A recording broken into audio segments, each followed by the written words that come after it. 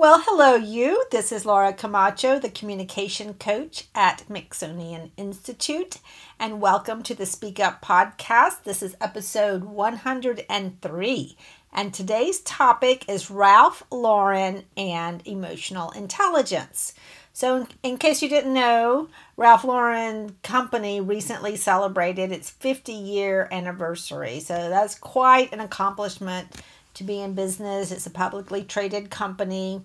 And there's a new book out about Ralph Lauren and how he built the company. And it's called Ralph Lauren in His Own Fashion by Alan Flusser. That's Flusser.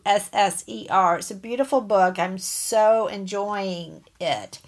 And just last week, I taught a class on emotional intelligence that went exceptionally well. And then I'm reading just reading the first couple of chapters of this book about Ralph Lauren, and the author emphasizes so much the emotional intelligence. In fact, he calls it emotional intelligence, or an emotional fashion intelligence, because Ralph Lauren was not really a clothes designer. He was a stylist, but he really created this whole fantasy world for us consumers. He invited us to go along with that, or to join him in this world that he created. So I wanted to kind of give you some insight into how he used emotional intelligence to help you see how you can use it, because emotional intelligence is one of these, it seems to be a very vague concept. Now, the official definition of emotional intelligence is the ability to manage your own emotions and the emotions of people around you.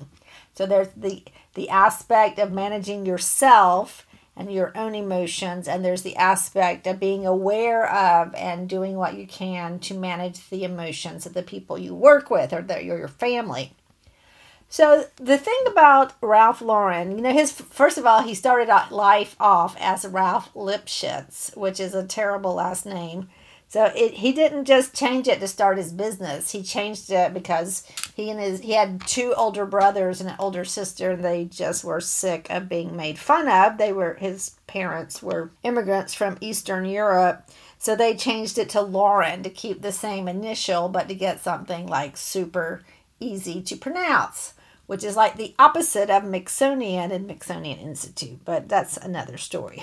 So Ralph Lauren, he was, born on the wrong side of the tracks in this pretty Orthodox or strong Jewish family. And his father was an artist, so a painter. So he definitely must have inherited some of that visual intelligence from his father. And he actually did not go to college, did not go to design school. He might have taken some classes, but he started off selling gloves, and then he switched to selling ties, and then he switched to making ties. But he was always driven by this desire to be a part of a world that was like the upper class in America, the upper class in Britain, but not the real upper class, but the way he imagined it to be, like a new and improved version where everybody's beautiful and tastefully dressed, and they look great, and they love their families, and everybody gets along. It was just this tasteful world that he ended up creating, starting with his ties. So to begin with, his whole company is based on this emotion of wanting to fit in, to look classy, to elevate your look, to be more confident in how you're dressed. In fact, even in high school, he would take his brother's hand-me-downs and style them. He was already working on his personal brand. I mean, nobody called it that at the time, but he was definitely dressing differently. He used clothes as a way to set himself apart from the other people at his high school. And in the summers, he was working at this camp where there were some upper crusty type people, and they had a team that they were competing these different games, and he created this uniform for his team that consisted of a light blue Oxford shirt and white Bermuda shorts. Clothes was always very important to him, but it wasn't just trying to look different or trying to make a protest or trying to make just a random statement. No, it was trying to elevate his look, to look like a leader, a upper class, the noblesse oblige kind of look. So that's really what started. So he really had a good start by naming his company Polo. And in fact, he had an early partner with his tie business, and then they decided not to continue working together, and his partner just let him have the name Polo. And of course, Ralph Lauren hadn't come up with that name, but he didn't take him to court or anything about that, and he definitely lost the chance to have a big part of the Ralph Lauren history. So we'll take the first takeaway is that we underestimate the emotional aspect of products and services. And in fact, think about all the talk about corporate culture. And isn't culture at the end of the day really about how people feel about coming to work? Think about that. And think about how people feel when they come to work with you. And of course, that's not 100% in your control, but you do have a lot to do with that, by the emotions that you model, by the way the place looks, by the way the people talk to each other, the way they are assessed, the way they're encouraged. So all of that is part of emotional intelligence. It's part of branding. It's part of being a smart leader, thinking about how people feel. All right, so that's number one. That's my number one takeaway, is that emotional intelligence can be a brand builder. It can certainly be a career maker. This is all assuming that your competence is already taken care of. But then the next thing is, how do people feel about working with you? And then another rather obvious takeaway is the impact of clothes. And a lot of you may have seen the video I put out with a little story about this radio personality. Paul Harvey was his name. The Paul Harvey Show. And he ended his show, his last words would be, "Good day." And so Paul Harvey was in business 60 years, top-rated show, most profitable radio show. And of course, he started, basically when radio started, way a long time ago, when men wore suits and ties to work every day, almost no matter what. But as standards changed and people began to dress more business casual, he decided to ditch the tie. And anyway, he's on the radio, right? So he's seeing him. But when he wasn't wearing his suit and tie, but just business casual, a shirt with a collar, maybe a blazer, maybe not, his ratings actually went down on the Paul Harvey Show. And it wasn't because other people were seeing that. It was his self-perception. He somehow did not feel like he was at the top of his game. So clothes, even today, have the ability to make a statement. And actually, last Friday, I was at a lunch talking to this architect, and we were talking about this very same story. And he said, if you're the worst dressed person in the group, it doesn't matter. No, nobody really cares. But if you're the best dressed person, people they assume you're in charge. So you do have control there. I know that we live in an uber casual era, which in a way makes it easy to up level your dress because the people are dressing so informally. And there's no hard and fast rule, because I think it would be really inappropriate to wear a three-piece suit or pantyhose and heels and a suit to a company that is obviously business casual, but you can pay attention to little details. Maybe use real jewelry, high quality shoes, high quality handbag. If you're a man, pay attention to the tie, to the belt. And I personally mix high-low. I have some really good pieces, and I have a lot of Goodwill pieces. I love shopping at Goodwill or thrift shops. I have a lot of cashmere sweaters from Goodwill and thrift shops. Sometimes I get them monogrammed.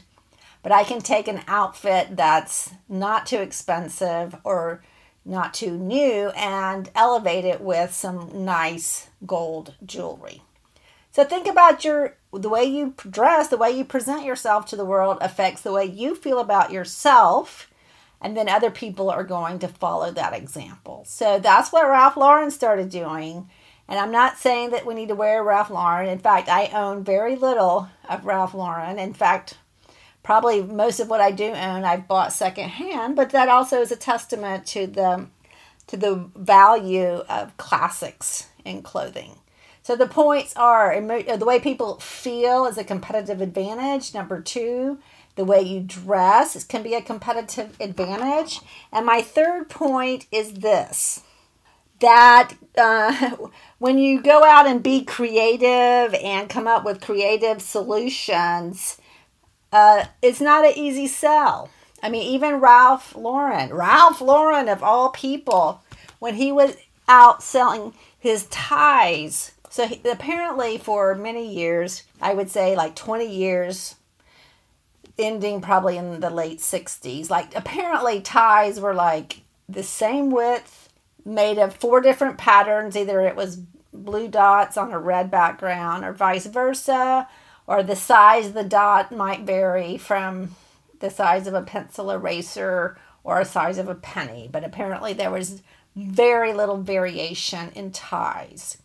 And Ralph Lauren, he would go to these upholstery shops where they sold, silks for curtains and tapestry fabrics. And he would buy remnants or buy fabric there and make his ties out of those fabrics. So it was completely different. And he also made the tie really wide. Apparently, this if you may remember the early 70s, men's lapels were very wide and the tie was very wide.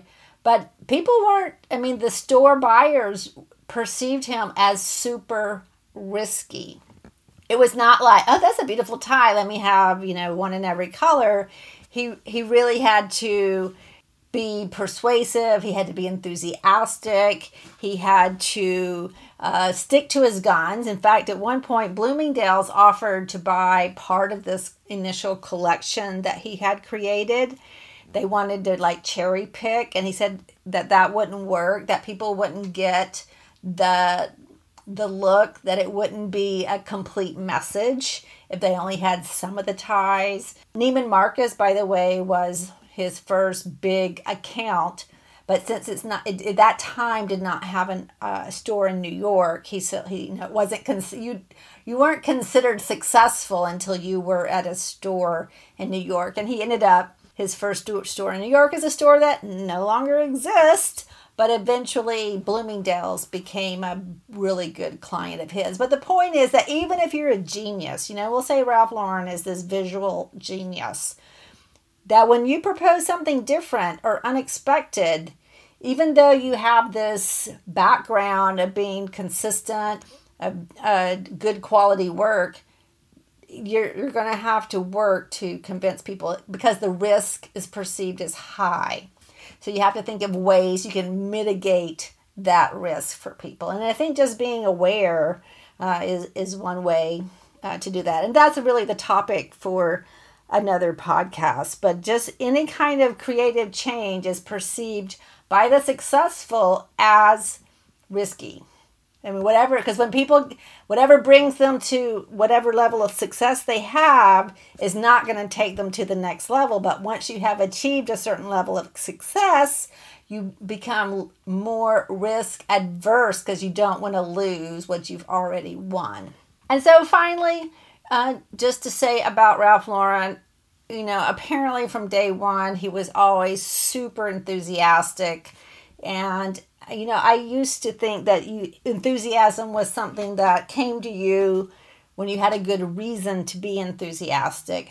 But I have learned that you can manufacture enthusiasm and you can develop triggers for your own enthusiasm. And in my case, if I'm going to teach a workshop, I can be worried about something or thinking about, a problem with one of my kids. But when I show up at a training room, my enthusiasm goes overdrive because I have a room of people that I've got to manage their energy. Of course, if you're not training a room of 35, 40 plus people, maybe that's not appropriate. But if you're leading a meeting, most of the time you want to be enthusiastic. You want to be enthusiastic about the changes that you're implementing, about the people that you're hiring, about your accounts. You want to see what you can do to keep your enthusiasm high. Think of it as an asset, not as something that randomly comes and visits and leaves. And I don't think you can be enthusiastic all the time. I think of it almost like managing your energy, as managing your enthusiasm. And just it's so valuable. In fact, Colin Powell, when he was a general, said that enthusiasm is a force multiplier. In fact, enthusiasm inspires confidence because people assume if you're enthusiastic that you have a reason to be so. So think about that. So I recommend that if you're a Ralph Lauren fan, if you like to read stories of successful companies, that you pick up a copy of Ralph Lauren in His Own Fashion by Alan Flusser.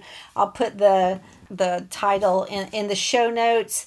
It's a fun read. It's nice to read something that's not exactly communication oriented, but of course I'm taking all these communication and emotional intelligence takeaways from this book and from the story and from my own experience with Ralph Lauren. So emotional intelligence is an area of leverage for you as the leader, as a professional, maybe a business owner, senior leader. Really honing in on that skill is something you might want to think about for adding to your talent stack for 2020. If you'd like to get coaching on that or bring me in to do a workshop, we can do emotional intelligence along with leader communication or executive presence. Just let me know. The website is Mixonian.com. That's spelled M as in Mary, Ixonian. So have a great day, and I'll catch you on the next episode. Bye-bye.